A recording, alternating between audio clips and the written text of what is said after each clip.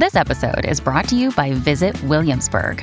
In Williamsburg, Virginia, there's never too much of a good thing. Whether you're a foodie, a golfer, a history buff, a shopaholic, an outdoor enthusiast, or a thrill seeker, you'll find what you came for here and more.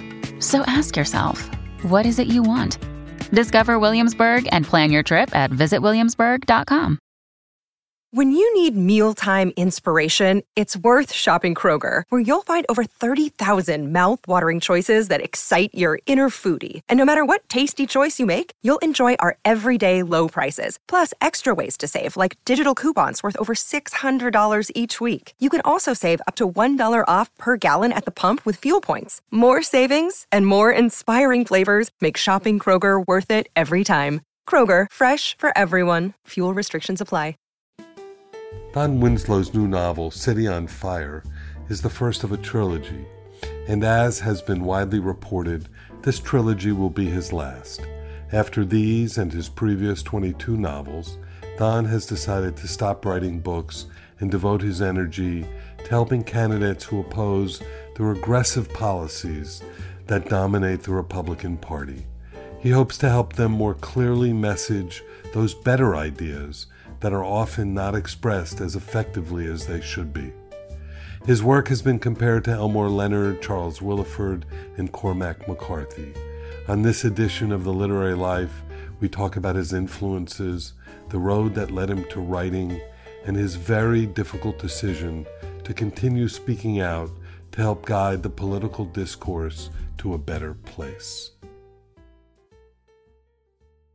Don Winslow, welcome to The Literary Life. It's really a pleasure to have you in Books and Books, finally, after all these years. It's been a while. It's a pleasure to be here. Thanks for having me. You know, you're here with your new book, City on Fire. In just a few minutes, you'll be in the other room. You're going to give a talk. Yeah. And we'll be discussing things. But one of the things that I need to tell you, because I just need to tell you this, you know, at 1 o'clock in the morning when I'm looking through my Twitter, you're the guy I see. Yeah. And you're the guy I've been following. And I want to thank you for all of that good work that you've been doing over these last few years as well. Yeah, thanks a lot. I appreciate that. You know, I think that we've been at a crisis point in democracy for the past 5 or 6 years. And I had hoped it was over, you know, and it's not. And so we'll just continue to do this. Well, and what you've done is, you know, kind of miraculous. I mean, you've got over 1 million followers now, I believe. It's crazy. And you've been doing these incredible, you know, films, these little short videos that have been, you know, right to the point, like just about no one else that I've been reading or looking at. And you've marshaled, you know, all these creative people to be able to do that. I hope you caught Wallace, the book reviewer. You know, the kid Wallace has been one of my favorite things. A 10-year-old book critic. Yes. Who got grounded by his mom for reading this book. Right. So, yeah. So let's start by talking about City on Fire. Yeah. Because that's what you do. You know, I've just been so incredibly impressed trying to prepare for this by reading a little bit more about you and understanding all of the different things that you've done in your life, which led up to you being a writer.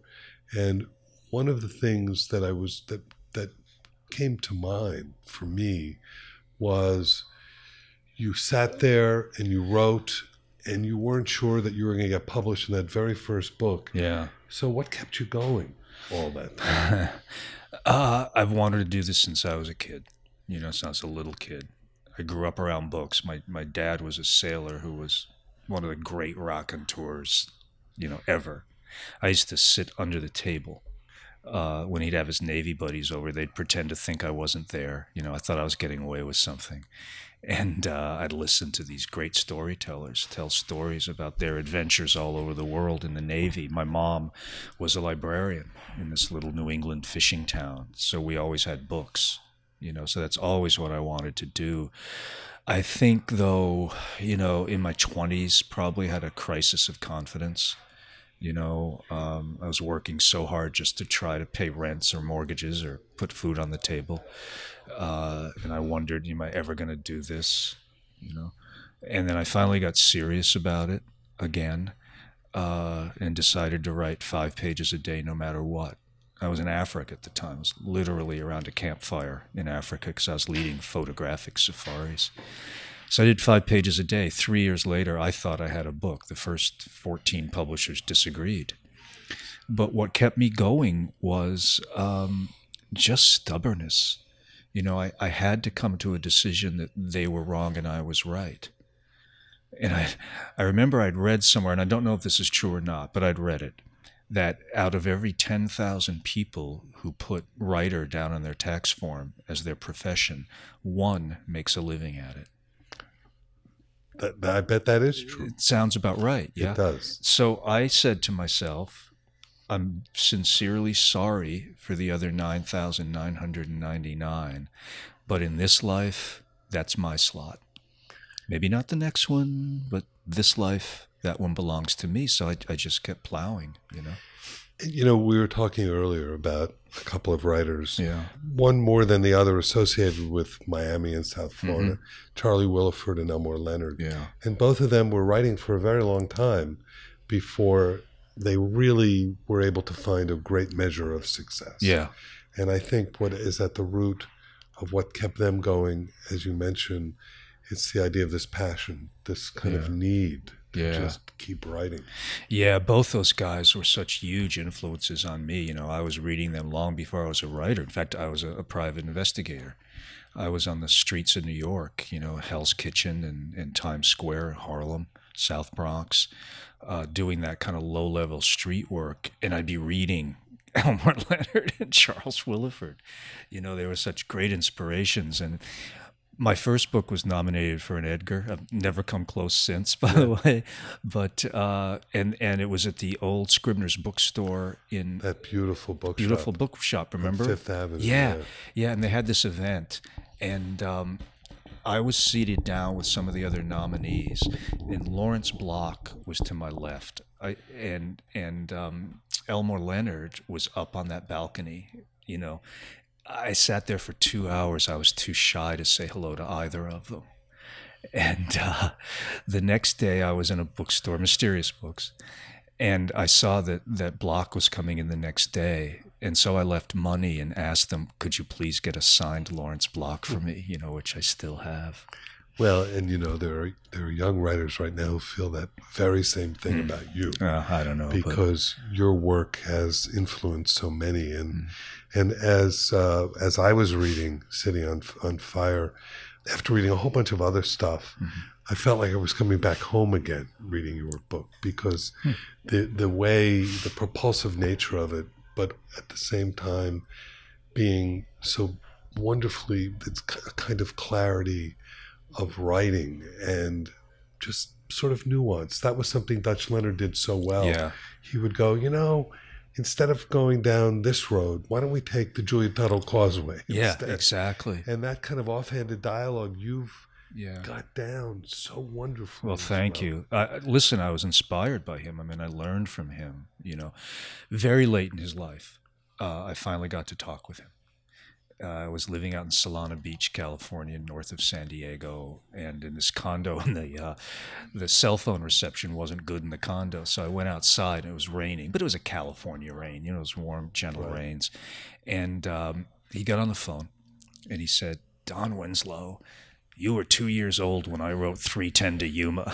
It was the most charming way of putting me in my place, you know, and I said, yes, sir, but I tried to read it. And then he laughed, and then he told stories for an hour. Yeah. It was just one of the best hours of my life. I was drenched, you know. It could have gone on forever. He I was so grateful for that. Very generous, sweet man. You know, we were fortunate in the very early days to be able to get him into the store, as the same with Charlie, who lived in Miami in those early days. And often they would see one another because they were actually is that old right? friends. Oh, wow, I had no idea. They knew each other as well. Place is such a significant part of your books. The Border Trilogy, and now this new trilogy, which is in Providence. Yeah. So talk about how place plays in your work. Place is a character, isn't it?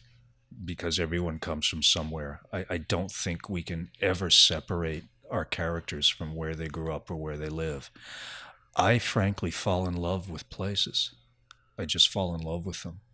You know, the first time I went out to California as a PI to do arson cases, and I had a freak day off, and I drove out to the Pacific Coast Highway, and I was in love. Now, I've driven that damn thing 1,000 times. I'm excited every time I do it. Every time I go, right, I'm excited. It has what I call the small gods of place. You know, that surf shop, that beach break, that taco place, you know. And so with this book, you know, I left Rhode Island when I was 17 because there wasn't anything there for me. And yeah, I'd go back for visits, as one does, but I really started going back about, 9-10 years ago with my wife to help take care of my aging mother, who was in her declining years, and be in the same house that I grew up in, same house where these books were written. I'd write on the front porch because I start work at 5:30 in the morning, and I didn't want to wake people up. So I'd sneak down into the kitchen and make a quick cup of coffee, and then I'd go out on the porch with my laptop and sit on an old futon and a coffee table and write, so I didn't disturb people. And what city in Rhode Island? South Kingstown, Rhode Island, a little area called Matunic, which, no reason anyone should know. How far from Providence? 30 miles. Yeah. Basically fishing and beaches, and that was it. And the economy was based on fishing, which, was being played out. There were a couple of factories in the little town, but they had moved south. So the town basically had 10 weeks of summer, with beach people. You can't see the air quotes, but beach people to make money. And Labor Day, the day after Labor Day, is like they flipped a switch, Did you grow up with that love of water as well? Yes. Yeah. My old man had me in the waves when I was 4.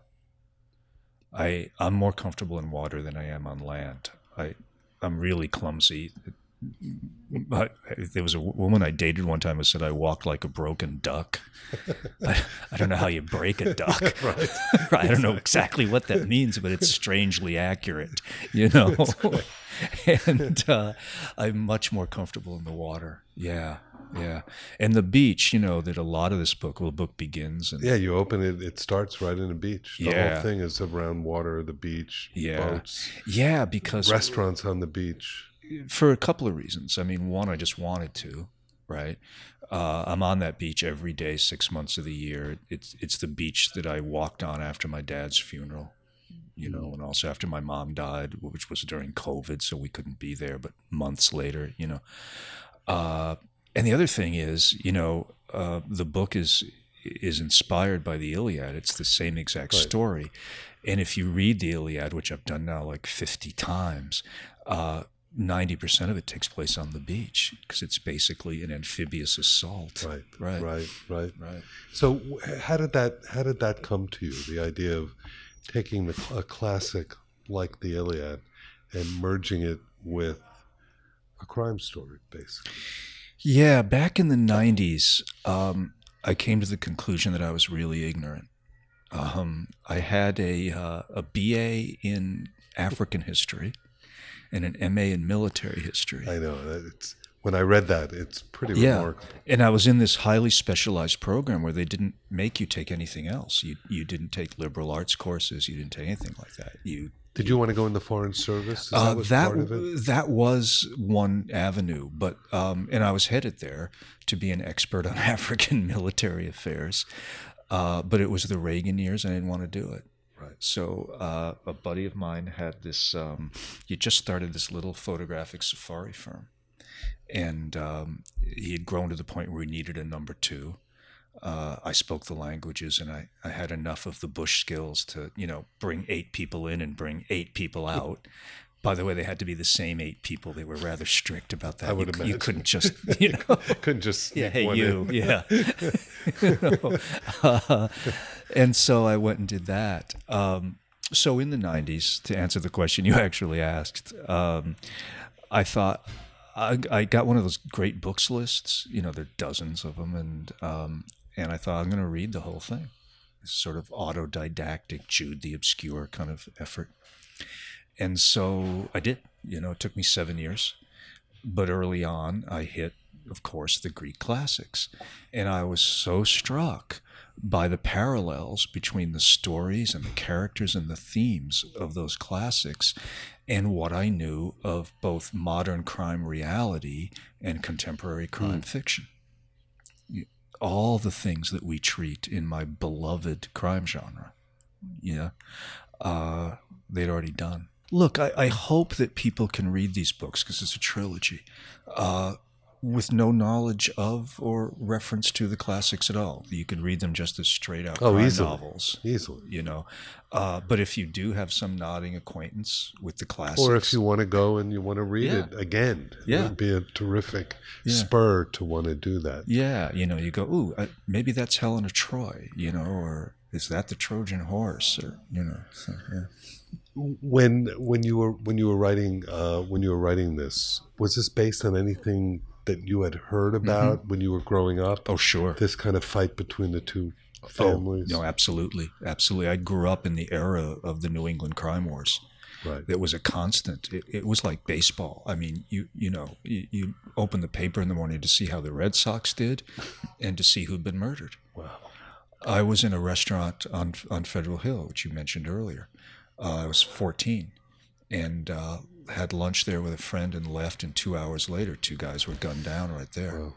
So, I wasn't directly involved in the mob. My family were not mobbed up, but it was always around. Was it the Irish and the Italians? It was the Irish and Italians. There were various, manifestations of this, everybody versus everybody. How it works. But yeah, so these characters in this book I've known all my life. Interesting also how you layered in the beginnings, it seems like, of the drug trade in that area as well. Yeah, I needed a Trojan horse. Right. You can't roll a wooden horse full of, mafioso into South Providence in 1987. It's just stupid. So it took me a long time to think, what would the Trojan horse be? What would be so tempting that people would bring it in to their own destruction? And then I remembered that the nickname for heroin in 1980s on the East Coast was horse. Now, bing. You got it. There we are. And, you talk about, the guy who's bringing it in from Florida, I guess. Yeah. Miami is seen through Charlie Willeford and everyone else that was writing around that time as a place where crime fiction thrived. Absolutely. It's one of the great, I think the 3 great centers of American crime fiction, would be California, probably New York and Miami. So while you were doing all these things in Africa as a private investigator, who were some of the people you were reading? Oh man, Mr. Leonard, every word, It was funny though, I couldn't afford books, right?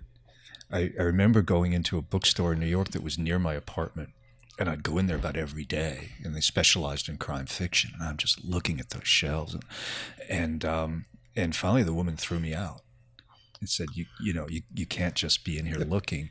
20 years later, I did a book signing at that bookstore. I didn't say a word.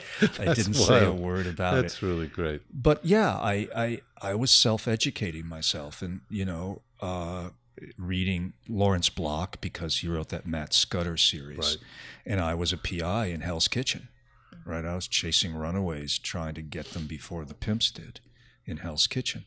And so I was reading Matt Scudder and very much relating to it. That was my neighborhood. And so through all of this, you're now making a transition. It's been all over the news that you're saying that this is going to be your last series, that you're giving it up to work in the political field that we've talked about a little bit earlier, where, Twitter was something you've been doing, but I've been seeing you so articulately express yourself on MSNBC and wherever else you've been talking when you've been an amazing spokesperson. So was that always a part of your life, politics? No. People do not believe this. I still don't think I'm a political person. I was never interested in it. But writing the kinds of stuff that I wrote, particularly when I started to write this drug trilogy, about the war on drugs in Mexico and the war on drugs and immigration and addiction and all of that, you couldn't help but get political, because the more I researched, the angrier that I got. And so those books have a political content. But I forget what year it was. A book called The Cartel came out, Right. Which was the middle book of that trilogy. And I took out a full-page ad in the Washington Post to President Obama and to Congress, advocating an end to the war on drugs, basically, advocating legalization of all drugs. That was sort of the start of the political stuff, because I felt that if I didn't do or try to do something, I was just another guy making money off dope. So interesting. I was part of the cartel. Right. Yeah, wow. And you knew that area so well. Oh, yeah. I mean, 23 years on that beat. 23 years on the beat. As you say, you used to walk. I think I saw something somewhere where you took a reporter to where a wall would have to be built. Yeah. It would have to be like a skyscraper high wall. But then you mentioned something so interesting about how, there are doors everywhere. Everywhere. What's the point of having a wall when you've got 15 gates? Right. The gates are open 24/7 because there's, of course, massive commerce between Mexico and the United States. Both economies would collapse without it. So, for instance, in the El Paso crossing, a tractor-trailer truck goes through every 15 seconds. 97% of the drugs that come up from Mexico go in those tractor-trailer trucks in one of those crossings. There's no way to stop it. Those aren't my figures, by the way. Those are DEA figures in their threat assessment reports that they do every year. So, the idea of a wall was such a cruel lie when you're telling it to the parents of kids who've overdosed. And you're saying you're going to fix this by building a wall. Yeah, so maybe, being political is the wrong way of putting it. I think that when I hear you talk and when I read what you write, and I hear how you express those people standing on the border, waiting on the border, waiting to figure out a way to get in, there's a kind of empathy that does not really, there are many people on the other side who don't have that empathy or don't express that empathy. But that's what novels are supposed to do, I think. I think that that's our strength over journalism sometimes. Every headline becomes a stereotype eventually, right?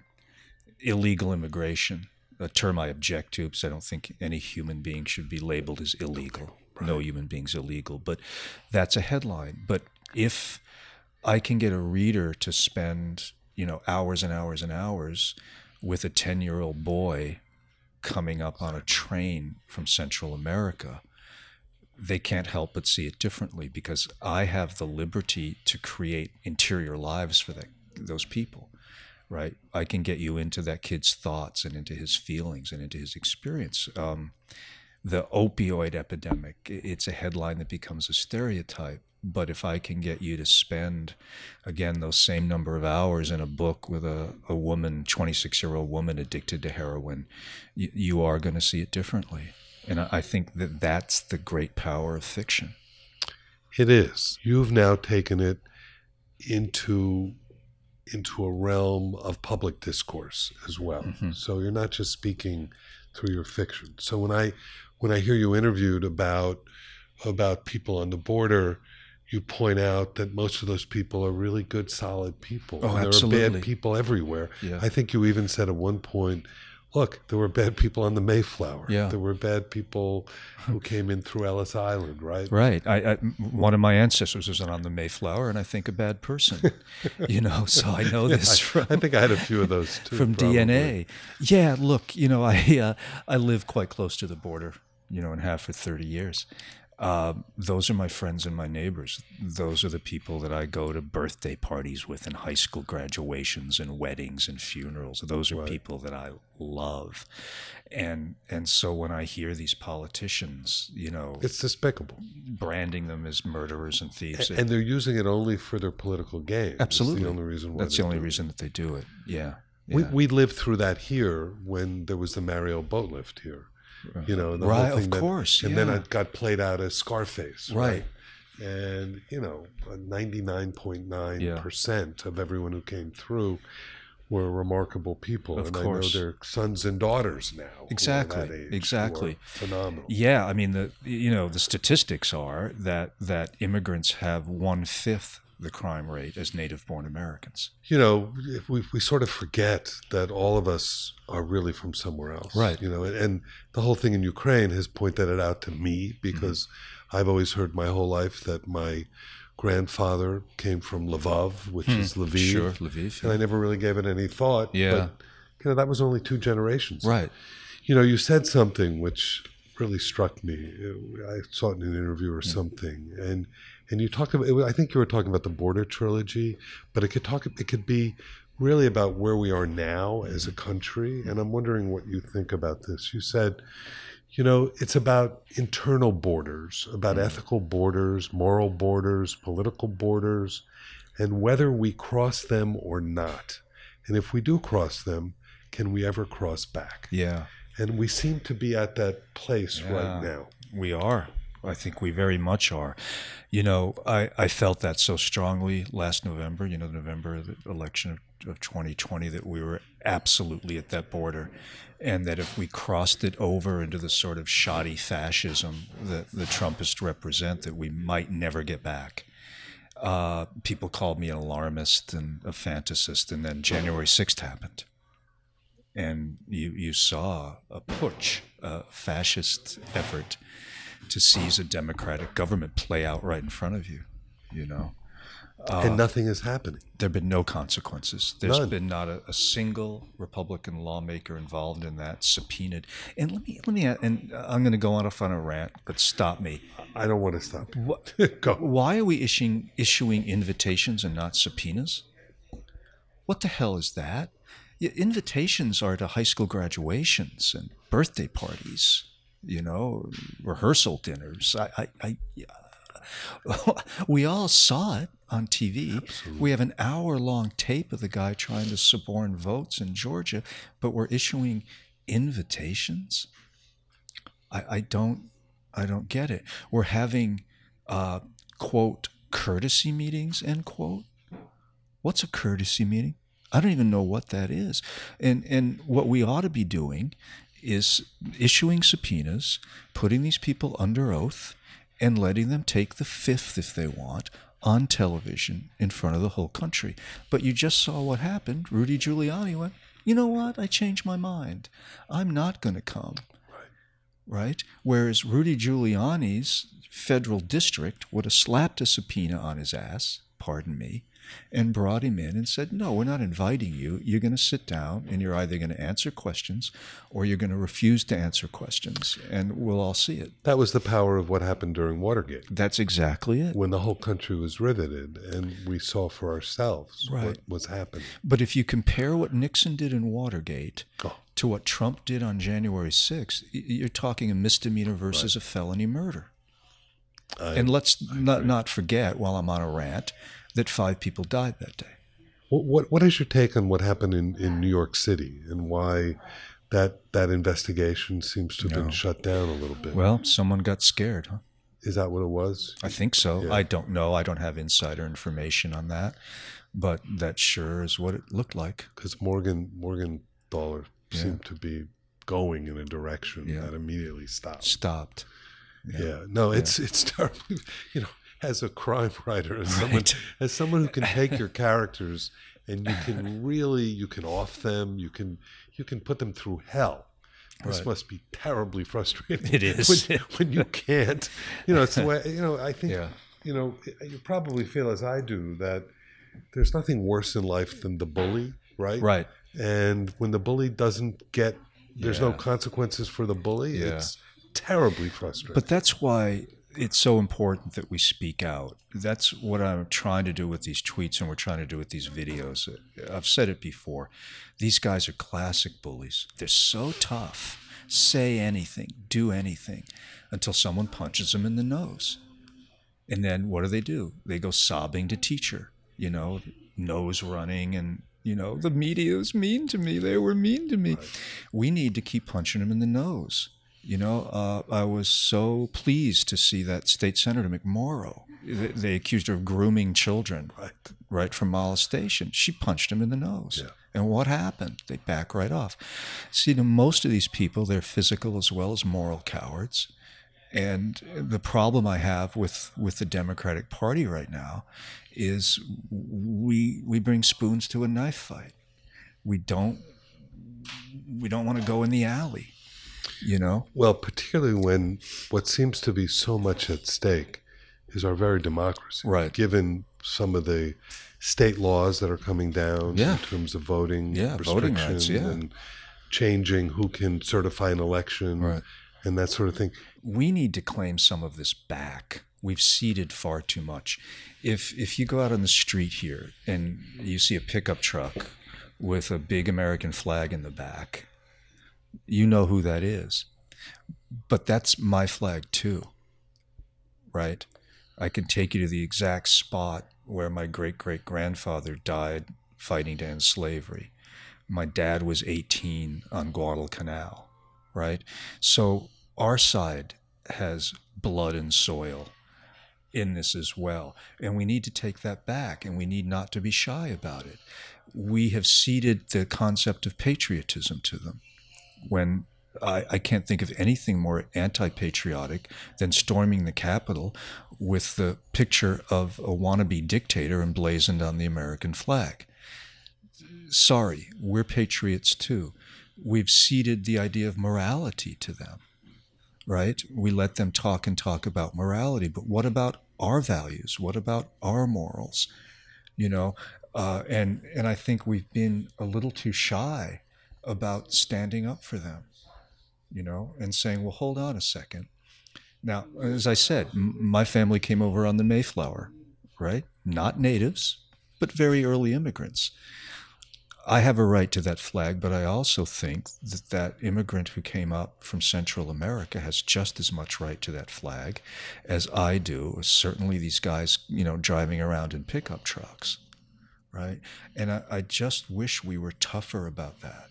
Have you got some plans and strategies that you think you're going to work on? Sure. I mean, one thing, we keep doing what I've been doing.